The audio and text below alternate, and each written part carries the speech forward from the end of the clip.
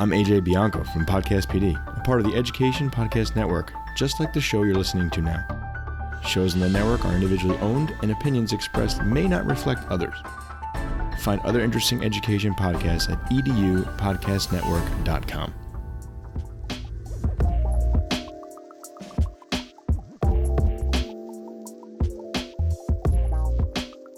Hello, everybody, and welcome to another wonderful episode of My EdTech Life. Thank you so much for joining us on this beautiful morning, or it may be afternoon where you are, or maybe already into Sunday, wherever in the world that you may be. Thank you so much for making My EdTech Life part of your day. We really appreciate all your likes, shares, and follows. And as always, we always strive for excellence to bring you the best on EdTech topics or on anything education that is happening. And I am really excited because today I have some amazing guests. We have SJ Bolton, who is joining us, along with Bonnie Nieves. So I'm just really excited to talk today about Labster. We're going to be talking about virtual labs and how we can engage learners through the learning through Labster. So I'm just really excited as a former science teacher to just go ahead and dive into this show. So let's go ahead and get started. So before we get started, SJ, if you can give us a little brief introduction of yourself, where you're from, and the work that you're doing. Cool. So thank you again, Fons, for having us here. It's so exciting to be on a live podcast as well. Always a pleasure. So I'm based up in Northeast England in a place called Newcastle, and my entire teaching journey has kind of taken place in Northeast England up until I joined Labster. So my background's in biomedical and medical education. I studied pharmacology at bachelor's level and then cellular pathology for my PhD. And somewhere along the way, I ended up building robots for a bespoke automation company because that's what you do with a pharmacology degree. After then, I got into science communication, started teaching within, again, Newcastle University here in the beautiful Northeast, and found Labster as a way of kind of, one, increasing my footprint as an educator. It went from 2,000 students to 2 million in about 2 months, but joined as a simulation director to build virtual experiences and really change the way that we could do scientific education. And it's been a wild ride since then, joined in 2019. Wow, excellent. SJ, that was a whole lot packed into that. So I know we'll definitely unpack that as we go through the show and as we continue to talk about Labster. But thank you so much for joining us all the way from the UK.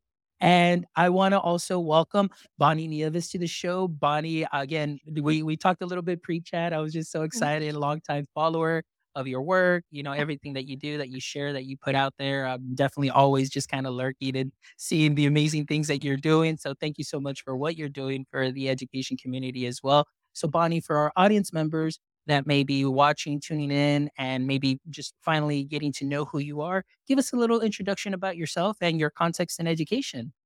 All right. So first of all, SJ is amazing, right? I can't even believe all of that came from one person's experience, right? It's awesome. So I'm thrilled to be able to be here. I am in central Massachusetts. And if you're wondering where, you could actually almost put your finger on my house on a globe because I'm right at the junction of Massachusetts, Connecticut, and Rhode Island. So there's that. You'll always know where I am. And I am a high school science teacher. I teach life science, anatomy, and physiology, biotechnology typically. And I am an author. I have the book, Be Awesome on Purpose, through the amazing EduMatch and Dr. Sarah Thomas. And I've started a consulting company called Educate on Purpose. And I'm rolling out some new online courses this year. So I'm pretty happy about that. And I guess that's me in a nutshell. Wow. Well, you say that's me in a nutshell, but if you really follow you and the work that you're doing and the stuff that you're putting out and sharing, I definitely encourage any one of our listeners and those that are tuning in live to please make sure that you follow both SJ and follow Bonnie. I have been putting in the links there for their LinkedIn and for their Twitter, and obviously they'll be all in the show notes too. So that way you can go ahead and connect after you hear today's awesome conversation. So ladies, let's go ahead and dive right in. I'm interested in hearing about Labster and virtual labs. So, one thing that I loved about this, going to the website, and the first thing that to me just really popped out was where it says, empower the next generation of scientists. And as I was talking to Bonnie earlier, pre-game, It's like being a former science teacher, definitely very excited about, giving students those learning experiences, whether it was hands-on. I was telling Bonnie, when being a science teacher, our science lab wasn't the best equipped. So I was like always at the dollar store buying things that we can use and we can go ahead and do hands-on, but to give those students the experiences. And it was wonderful documenting their learning, putting them in stations where they rotate, their documenting, using their devices to record and being scientists. And it really exciting, for them. So we'll start with SJ. SJ, your work there through Labster. Tell us a little bit about just the overall picture of an encompassing goal of Labster. For sure. You've really hit the nail on the head when you mentioned, labs not being always the best equipped, especially at high school level. So we kind of have our two missions. One is very much higher ed and high school. And when it comes to high school, science isn't something that a lot of people really aspire to be in. There's not a lot of scientific capital within the student body. So what Labster really wants to do is create time and space for students to realize their curiosity about science and realize it's not just one thing. It's not just biology. It's not just chemistry. There's this whole raft of intersections within these different disciplines that we think of as discrete. And it can be a lot of fun. And let's be honest, like, who doesn't want to go into a lab and kind of explode the thing when you're told not to explode the thing? So we use a lot of productive failure in the virtual environment to allow students to explore, curiously explore the procedures, say, for example, in a technique-based lab, or to explore the concepts that they don't get to see every day. So say, for example, you're teaching chemistry, you're talking about atomic number. You're never going to be able to show an atom in its native environment so much. So, you go in, you take a look, see how the protons and neutrons, they sit together, all that kind of thing. It really brings those abstract concepts to life and really helps with mental model building. And if we can get those foundations dialed in, it just helps students level up as they go through their education career. Yeah. So anything we can do for equity building, I think that's at the heart of what Labster does best. I love that. A couple of things that you hit on is just, sometimes, the kids, they don't say like, oh man, I'm going to grow up and be a scientist. And well, a couple of things like you mentioned too. It's like either, labs can be very poorly equipped where they don't get that hands-on experience or get inspired and feel like, wow, this is something that I can do. But also just that representation of, hey, wow, that person looks like me and they're doing this and something to get them excited about. But absolutely. But mainly it's just like you said, just getting them engaged and getting those experiences that they may never have, because that's one thing coming into education that it kind of had to learn real quick, because like I was telling Bonnie, I didn't go through the traditional education route. I came from marketing and sales, and coming into education, well, it's about knowing my customers, knowing my students.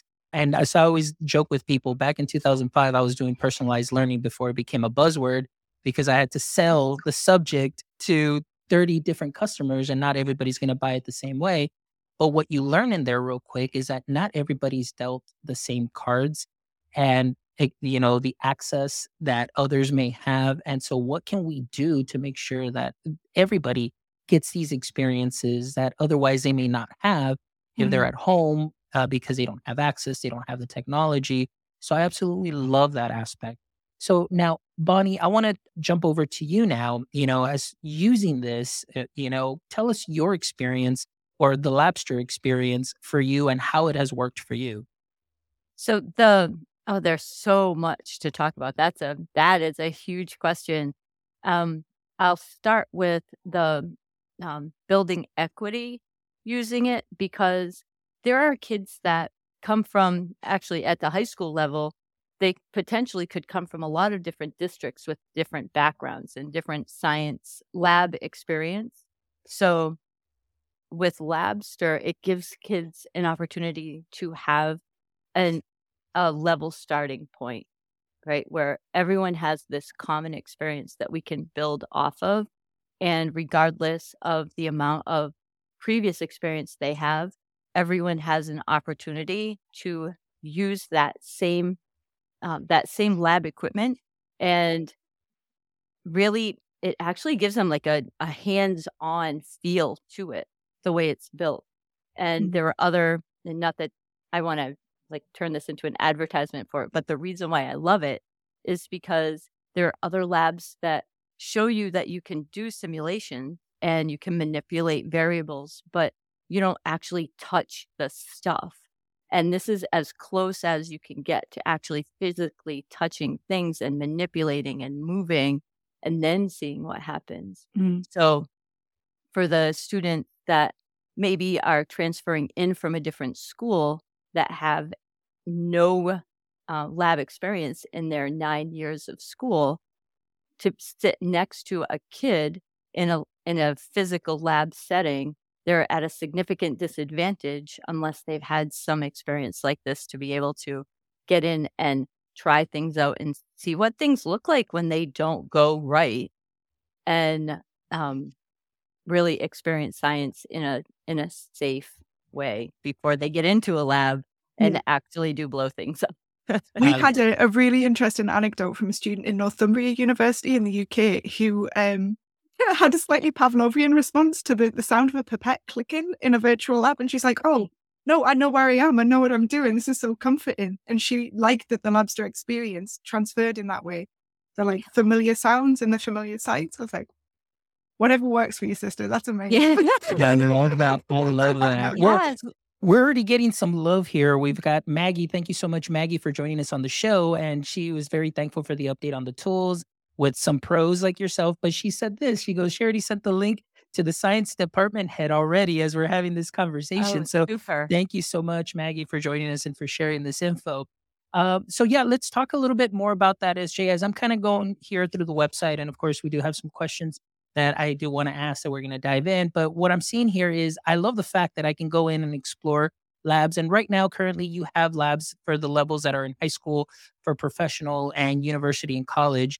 Now, will there be maybe any plans in the future for making labs for the maybe elementary space that would be made available? It's something that we're definitely interested in looking at. I think one of the things that's very difficult about building for elementary is just, it's less to do with Labster and science and more to do with how acceptable is a virtual environment to a child that's at that stage in their cognitive development. So I think we need to understand that a little bit more before we start dipping into the elementary space. But I think there's absolutely an opportunity to use simulation education with that kind of grade level of student. Already, like Mantle of the Expert, using role play, these are all things that are so important for developing critical skills at that level. But leveraging them in our virtual environment, that's where the real magic's going to be. So I look forward to exploring that for sure. Excellent. Yeah, I'm looking forward to exploring that too, because that would be just something wonderful. And now that technology, because of COVID, a lot of school districts, they are one-to-one, so students do have access to those devices. And of course, here in Texas, really, it's just science really starts, the state testing starts in 5th grade. And it's 5th, 8th, and 9th, I believe. That's when they do the state testing. So just an additional layer of teaching and having that hands-on component would definitely be something very beneficial where they can manipulate. Bonnie, so talk to us a little bit more too, as far as now diving into the teaching experience and with the labs. I know we've hit on a couple of things here, but just from your experience, let's say, what is it that you see your students when you're able to use this platform? What are you getting from your students, their reactions, or maybe what was their initial reaction when you might have first introduced it, and how you've seen that change? Yeah, this is something I've been really wanting to talk about, because if you follow me on social media, I don't just post the pretty stuff, right? There's going to be some sort of bumps in the road. So I'm not going to say, oh yeah, we started using Labster and right away every kid was like, oh, can we do that again? It wasn't that smooth. They really enjoyed it at first. And I mean, it's because we did the body. Oh, SJ, maybe you can help me with the particular name of it. It was the body planes with the chimpanzee. Oh yeah, body planes and sections. It's just about learning the different orientation of the body and the words we use to describe different parts. Yes. Yes. So at the end, there's this part where they're collecting fruit, and they give the chimpanzee different types of fruit, and so it takes an apple, it eats it. It takes a pear, it eats it. But you give it a banana and it dances. So that was it. They're like, oh my gosh, this is so fabulous. Like, did you get your monkey to dance? Did you love the answer? What kind of fruit did you give it? So they were having so much fun, but that happened at the end. So that was actually really good to build their anticipation to see what would happen next time. And the next time we did the lab safety, which was where they have to learn. And this is another great thing about Labster, is you have to put on your gloves and a lab coat every time you walk in the lab. That's just what you do every single time. So it trains them for real life, but then they're going through all these things where they get to actually explode things and do things incorrectly. And see the consequences. Yes. So there's these kids, and I just imagine there's this bank of computers in our computer lab, and there's a bunch of kids at the same point in the lab, and they're going through, and they spilled something in their eyes, and they have to go over to the eye wash, but you have to get there quickly, because if you don't, Labster will make you go blind for life. And the kids are like trying to do it over and over, and the kid next door is going, "Oh my gosh, hold on, let me help you or you'll be blind for life." And they Emotion, they invest. They do. So at that point, they're really invested in it. So that's really wonderful. But what the real thing that I love most about it is that it builds perseverance, because they're not, all of the simulations are not that way. They're not all gamey, and they're not all super fun in that way, but they're really rewarding. And there are kids that aren't familiar with computers, because there are actually still some kids left that don't use computers 24 hours a day. They have some difficulty moving in the environment, and it takes them some time to get used to. So we've been using it weekly for, oh my gosh, I think since October. And now at this point, every student actually does say, "Oh, this is Labster Day, right? We get to go down and do the Labsters." And in their science fair research that they're working on, they're actually citing their Labster experiences in their science fair research papers. So it does take some time for kids to get used to maneuvering in that environment, because it is the most realistic simulation I've ever seen. And then once they do, then they're all in with it. So if you're a teacher that's trying it and the kids start to lose their enthusiasm, please stick with it, because it really, really will be worth it. Excellent. Now, Bonnie, I didn't get to ask, but what grade level is it that you are using Labster with? Right now I'm using it with 10th, 11th, and 12th graders. And Okay. that's a variety. I have co-taught science class, and I have honors. So it's with every academic level. Excellent. Well, everything that you described is just wonderful, as far as, some of that gamification components, that enthusiasm, and that sense of realism. Now, again, I know it's very different, and there can be many people that might be of the opinion of, well, it's everything is virtual and it's on a device, and it's not the same. But, we got to think about, if we don't have that access in our schools, and we don't have, the proper lab setting for them. I mean, this seems like it is a great alternative, alternative to it. And SJ, one thing that I love too that you mentioned was also, and Bonnie too, is that you do see the consequences. If the experiment is not followed correctly, you will see what can happen. And of course, we see, in this example of, hey, if you don't wash your eyes, you're going to be going blind for life.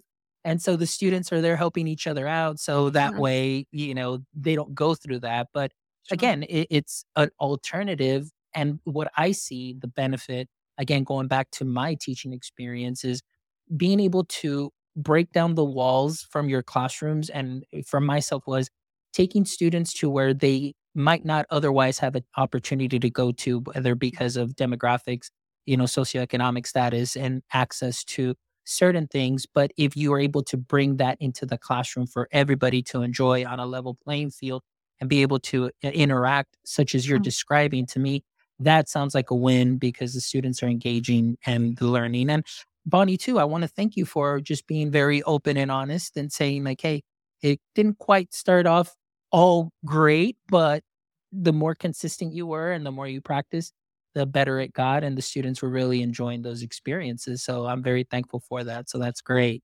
All right. So again, so high school, professional, and university settings. So for yourself, this time I'm going to start with Bonnie, and then we'll move to SJ. So Bonnie, now with the experience that you have in your grade levels, do you see now, as far as that engagement piece, students maybe even just talking a little bit more of like, hey, this is something that I would like to pursue, and maybe getting a bigger interest for that track, whether it's through STEM, or specifically here science, chemistry, biology, and moving on in that. What has been your experience? Oh, absolutely. And as a science teacher, like that, I'm sure every science teacher has the same goal. Like one of my kids is going to go on to become a scientist. This is at least one. This is my goal. And there are kids that come in now. Before I used simulations, there would be kids that would come into the lab and all of this new and foreign equipment, no matter how much prep time, is really intimidating because they've seen people use it on like a forensics show or on a crime show, but I just a 12-year-old, I can't use this Yeah. stuff.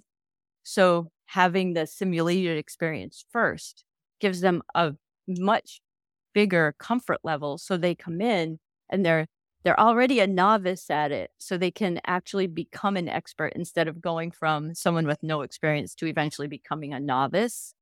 And there are kids that are talking to themselves about themselves in a more positive way.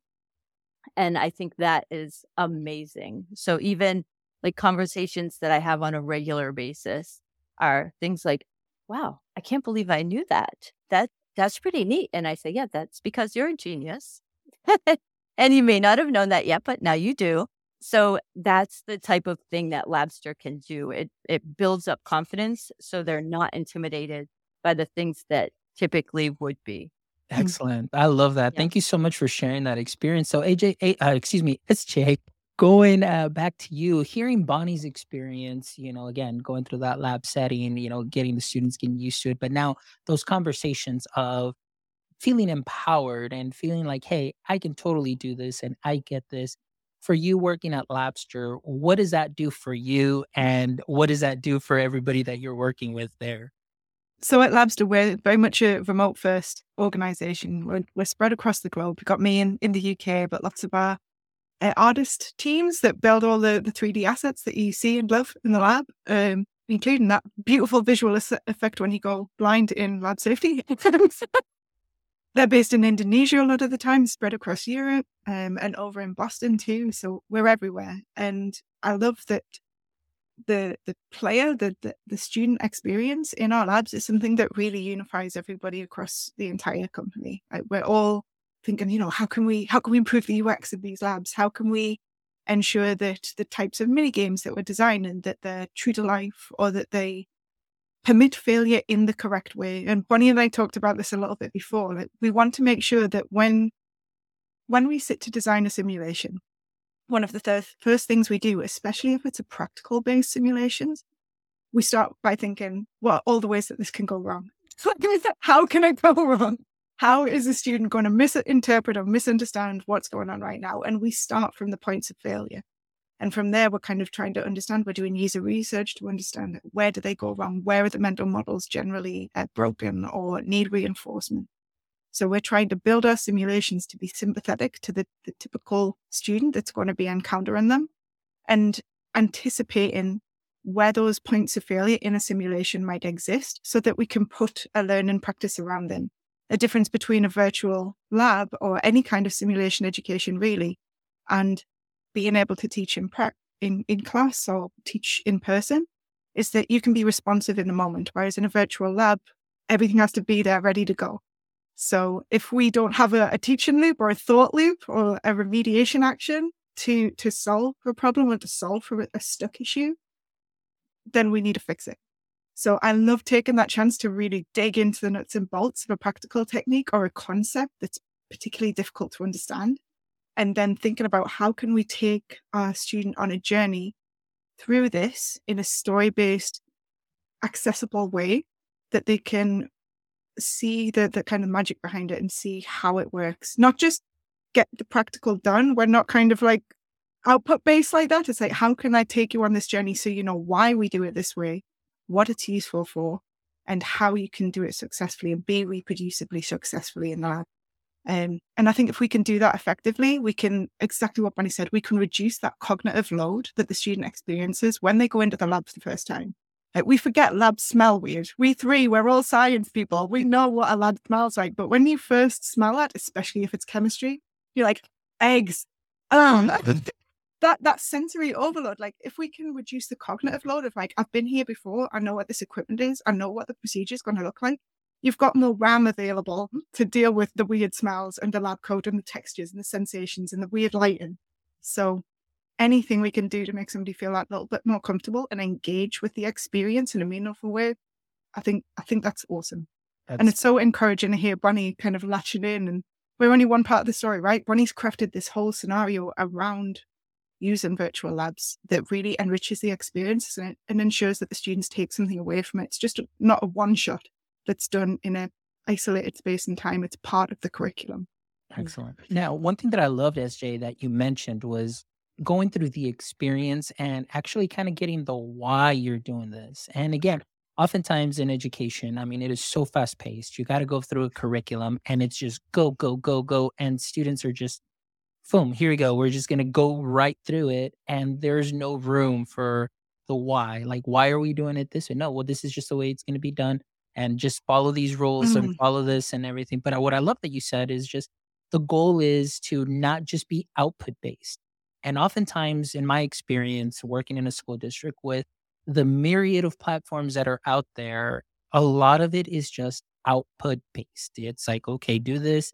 Okay, here's the output. Do this. Here's the output. But the way that you describe Labster and the way that I'm imagining it too is just being able to go through this step by step. You're still putting in, you're seeing results.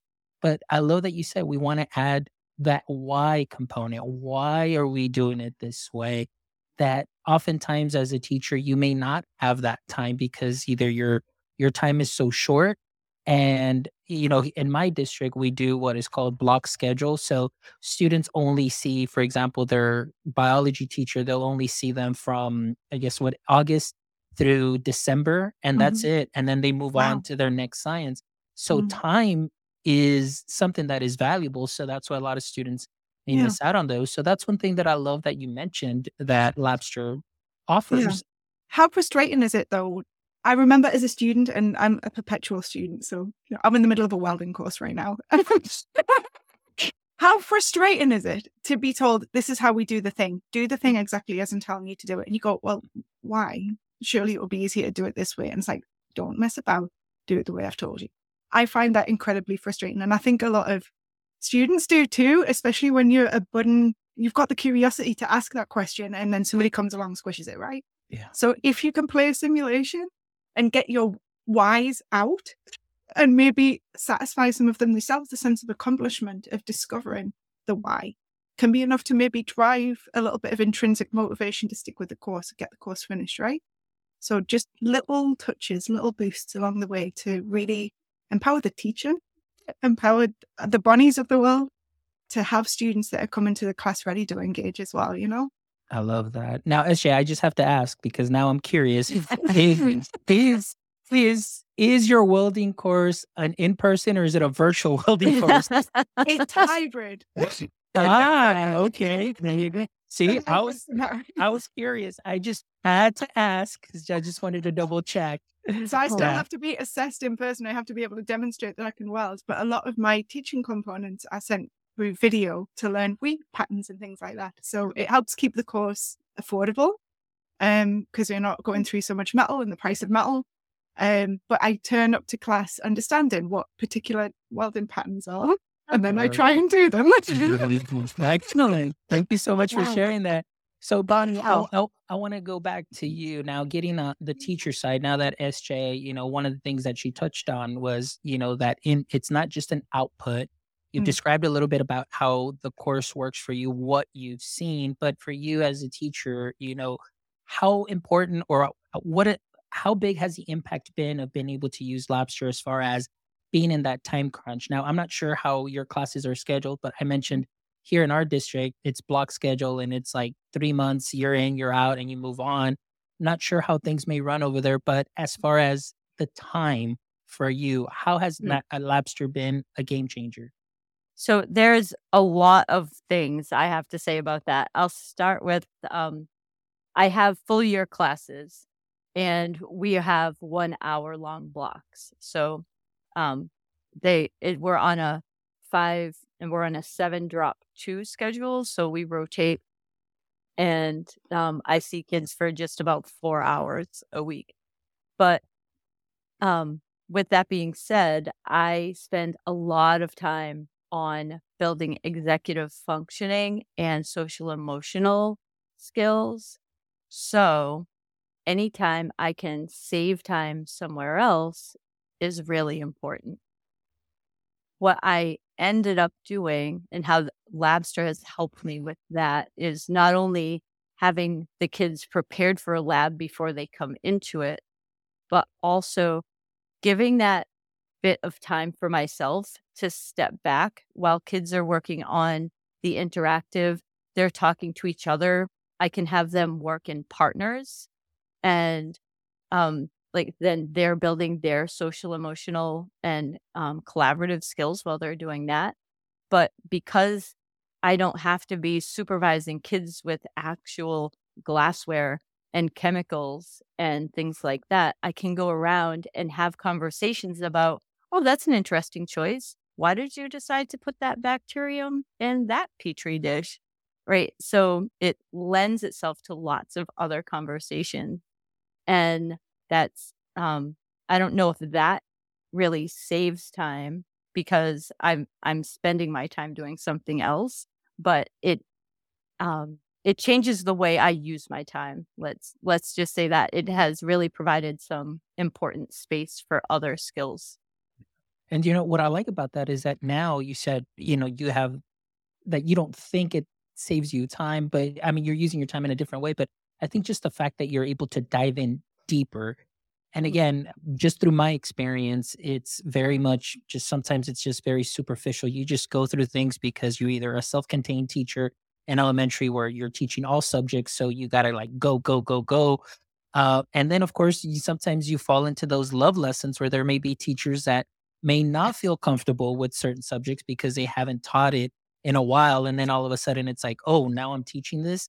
So it's kind of very superficial. But the fact that here with Labster allows you to see that students to see that lab setting, but now you can go into deeper conversations with them and the whys and the hows and what do you thinks and all of that. And I think that I find that very awesome. Like I'm just so excited about it right now. And I'm like, man, Oh, if I was in school and I had something like this, just the types of conversations that I would be able to engage with my students and what I could be able to draw out from them that they've never thought of before Mm. and giving them that experience is just something that's great because those skills become transferable. I mean, it's not just for science.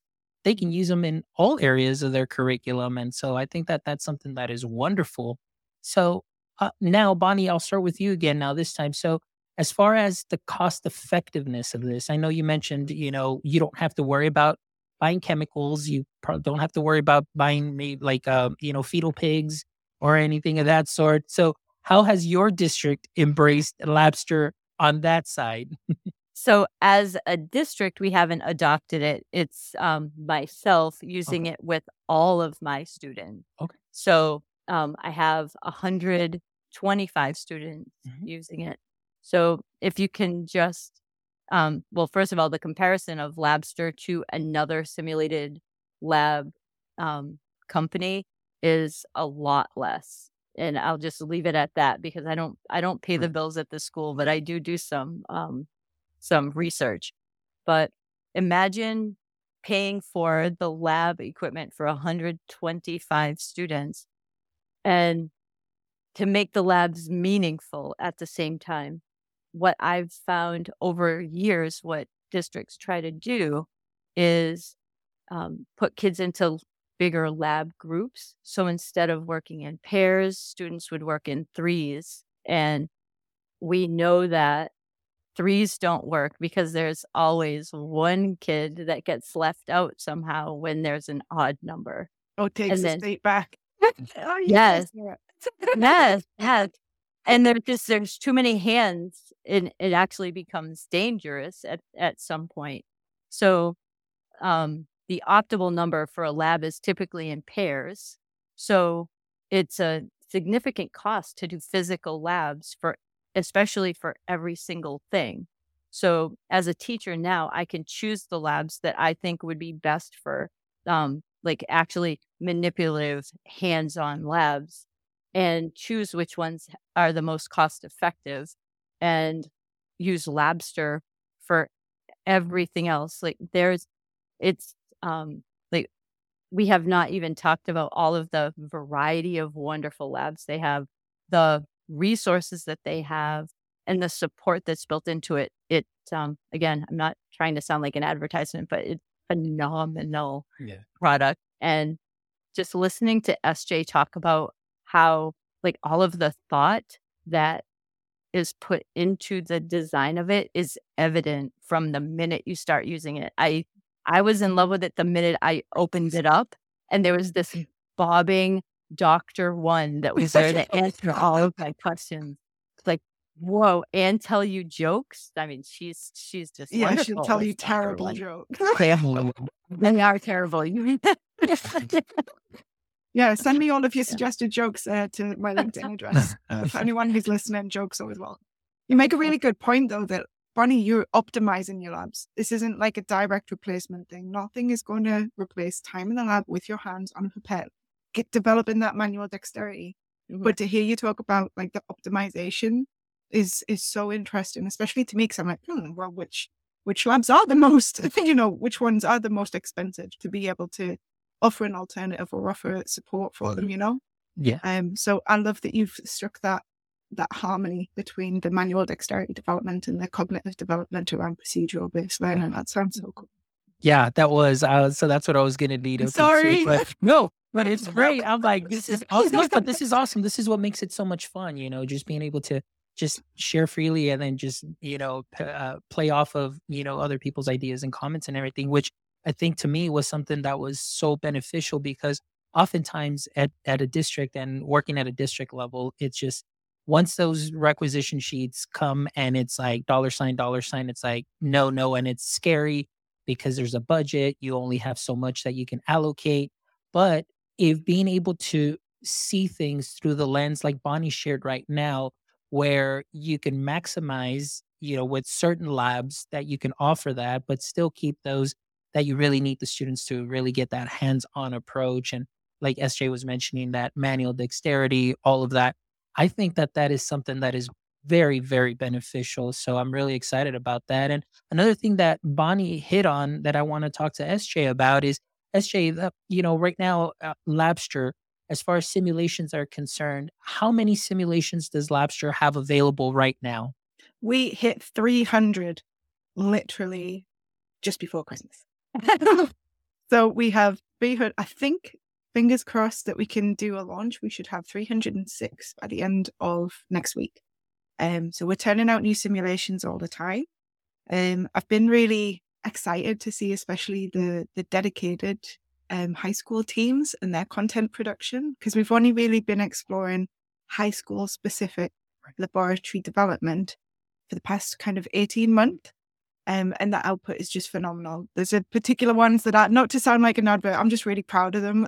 I'm proud of the work that Anastasia and her team have been doing. Anastasia's like our high school product manager around fusion and fission. So things that are really difficult for a student to cognitively get into their brain. Like, what do you mean it becomes? Anyway.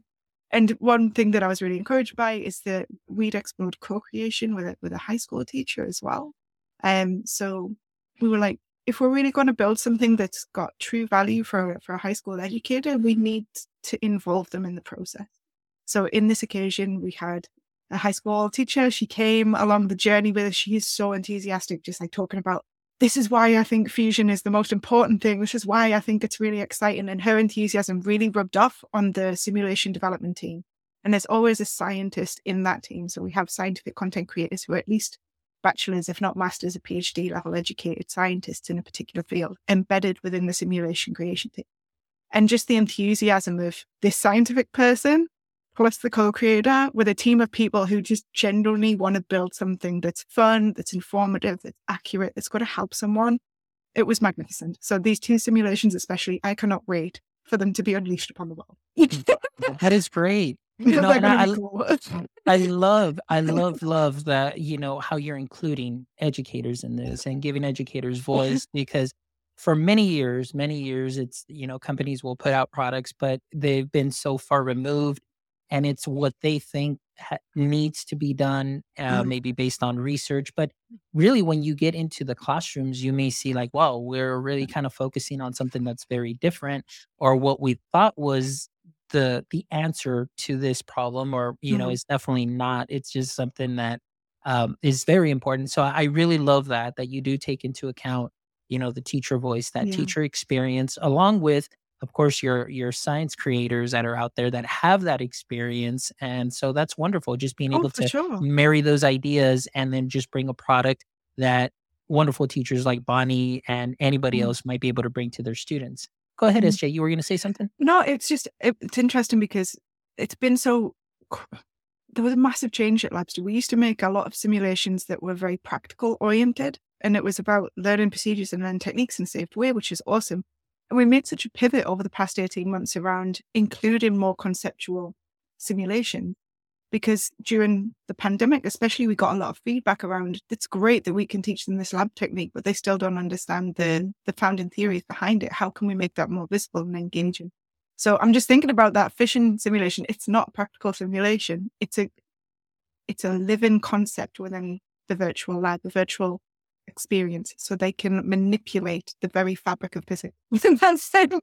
And it's trying to help understand the theory so that when we do come to apply those ideas in a practical scenario, in a problem-based teaching scenario, we understand the Lego bricks that make it up. Yes. And can think positively about it. So yeah, there is a big change recently in supporting that knowledge-based learning that needs to happen, as well as the skills-based learning. Excellent. Thank you so Super much. cool. Well, before we wrap up though, so Bonnie, I just want to come back to you. Now, I know you've said some amazing things about Labster, and of course you're not necessarily trying to advertise, but that experience that you have, what I've heard from you is just how valuable it is. I love the fact that you've been able to pick and choose what it is that you need, and how you've been able to customize your class and your course based on what Labster has available, and then of course what you need to teach. So if you can just share before we kind of wrap up and into the last segment, for you, what the biggest takeaways that you would love our audience members or anybody who's just learning about Labster for the very first time, what are maybe your top 3 takeaways from Labster that you feel are going to be beneficial to science teachers that would be using Labster?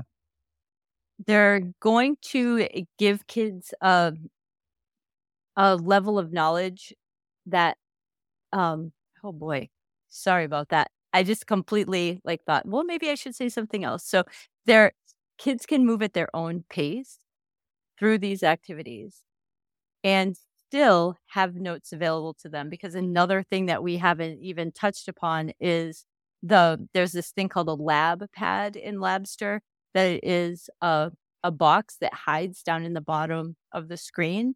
But when kids need help, they can click on it and it opens up and they can read a set of notes and get answers for themselves. So kids can move through, dig deeper at their own pace. And that is incredibly valuable. And another one of those time things that teachers don't know, where do I find the time to do that? This naturally builds in the time for that. And the second thing would be perseverance. It's different than most things kids have done before. It takes them some time to get used to all of the different ways of using a mouse and a keyboard, and seeing things that are completely different, learning new vocabulary before they get into the lab. And the last thing is, and what surprised me, is how kids really remember, because it's this really sensory experience that they can see things and touch things, and they remember so so vividly that they can refer back to it later. And kids come to me and say things like, "Oh, there was that thing that I did. I don't remember the name, but I was looking at this and I learned about this. So I'd like the notes from that section." Like, wonderful. I know exactly where that is based on how you described it. And they really just wanted to use that so they could cite information that they already had. They didn't need to remember the information. They just needed to remember where it came from so they could cite it. So they had the knowledge and the vision to match with it. It was pretty cool. Excellent. That is Yeah. wonderful. Well, thank you so much, Bonnie, for sharing that. SJ, thank you so much for just the wealth of knowledge that you shared. Your experiences have been just something so valuable and just really get me excited and pumped up today. But before we wrap up, this is our last segment, and this is one of my favorite segments. So we'll kind of go back and forth as far as questions. And always love to end the show with the following 3 questions. However, I did change one of the questions just for this episode. So, so it's basically Oh, what we you got. rehearsed. No. It's no. Well, it's usually I always ask a question at the end. It says, if this was your podcast, what would be one question you'd like to ask me? But I changed that. So the questions that you did rehearse are the same questions that you're gonna get. I was just putting that out there for because I will have I can think of one audience member that will call me out and say, "Hey, why didn't you ask him the podcast questions on it?" I wanted to set a disclaimer there. All right. So we'll start with Bonnie first. So Bonnie, in the current state of education, what would you say is your current edu kryptonite? My edu kryptonite is grades. Yep. I do not like that I have to provide a score on things that I may or may not agree with. That's a snapshot in time that may impact a student for a very long time. Oof, good answer. I like that. And I just like the fact that you emphasize it's like it's a snapshot for that moment in time. All right. SJ, to you, in the current state of education, from your experience, at Labster and what you see, what would you say is your current edu kryptonite? Now, me and Bonnie are very well aligned on this. My edu kryptonite is the fact that we have a lot of educational scenarios that are developing the scientists of the future without actually assessing whether or not they can do the thing that they're trying to do. So output-based assessment rather than outcomes-based assessment is my kryptonite. I would like to see more realistic, true-to-life forms of assessment being taken into courses, especially where there's a practical component. Yes. Make the Excellent. assessment match the teaching. Great answer, SJ. Great answer. All right, SJ, we'll start with you this time. Now, what's one thing that you are excited about education right now?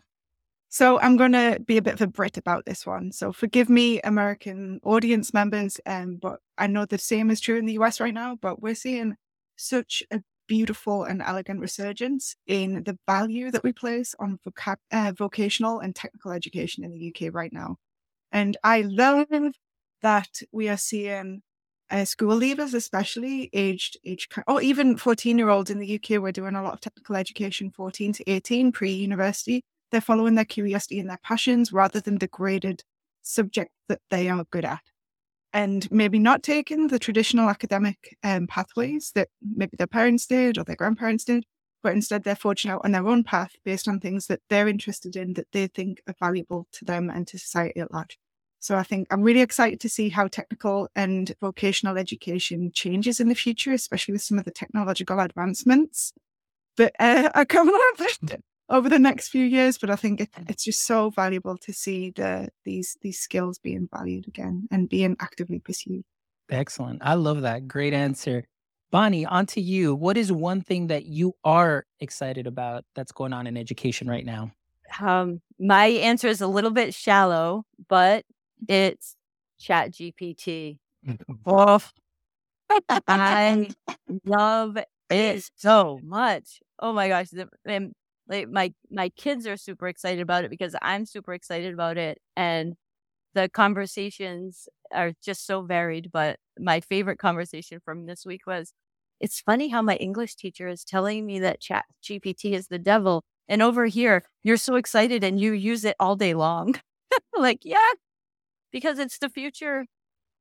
Yeah, I absolutely love it. I think for myself is like if you're asking a question that can easily be found through a Google search, we're asking the wrong type of questions. The And wrong question. yeah, Yeah. the wrong type of questions. So, and the thing is too, I did a little mini episode and I described my experience and I was really aging myself when, I was in grade school and elementary. I think it was fourth grade when we started doing like little research papers. My mom would drop me off at the library and here I go with the Encyclopedia Britannica, these big books.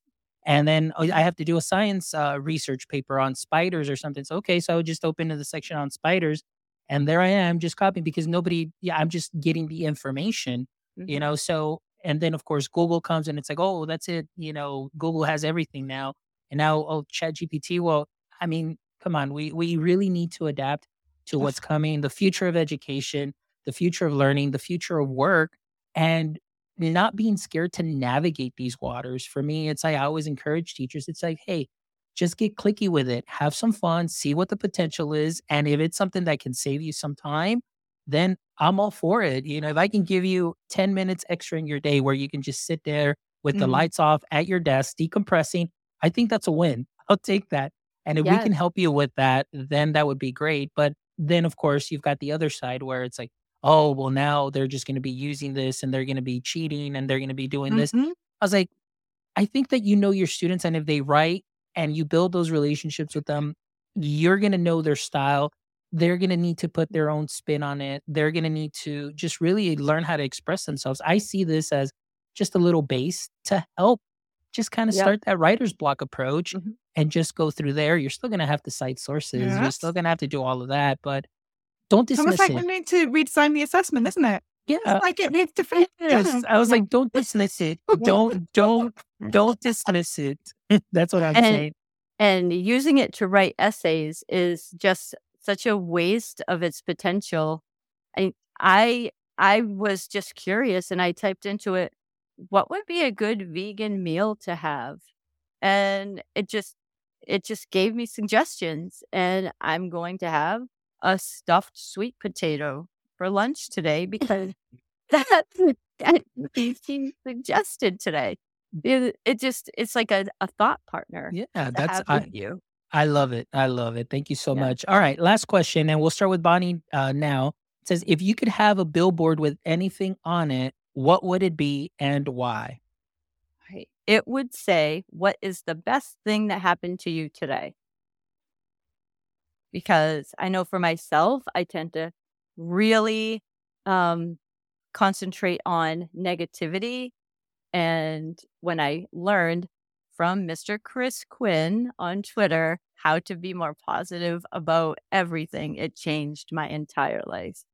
Excellent. I love that because sometimes Yeah. all it takes is just that one thing that you can Yeah. go back and think about, and it just changes everything. Where, like Yeah. you said, that negative, it's like, what am I even focusing on that? Because, and I'm with you, Bonnie. Many times I hyper focus on that one little negative Yes. thing and completely forget about all the great things that happen. But Mhm. that's just sometimes in our nature.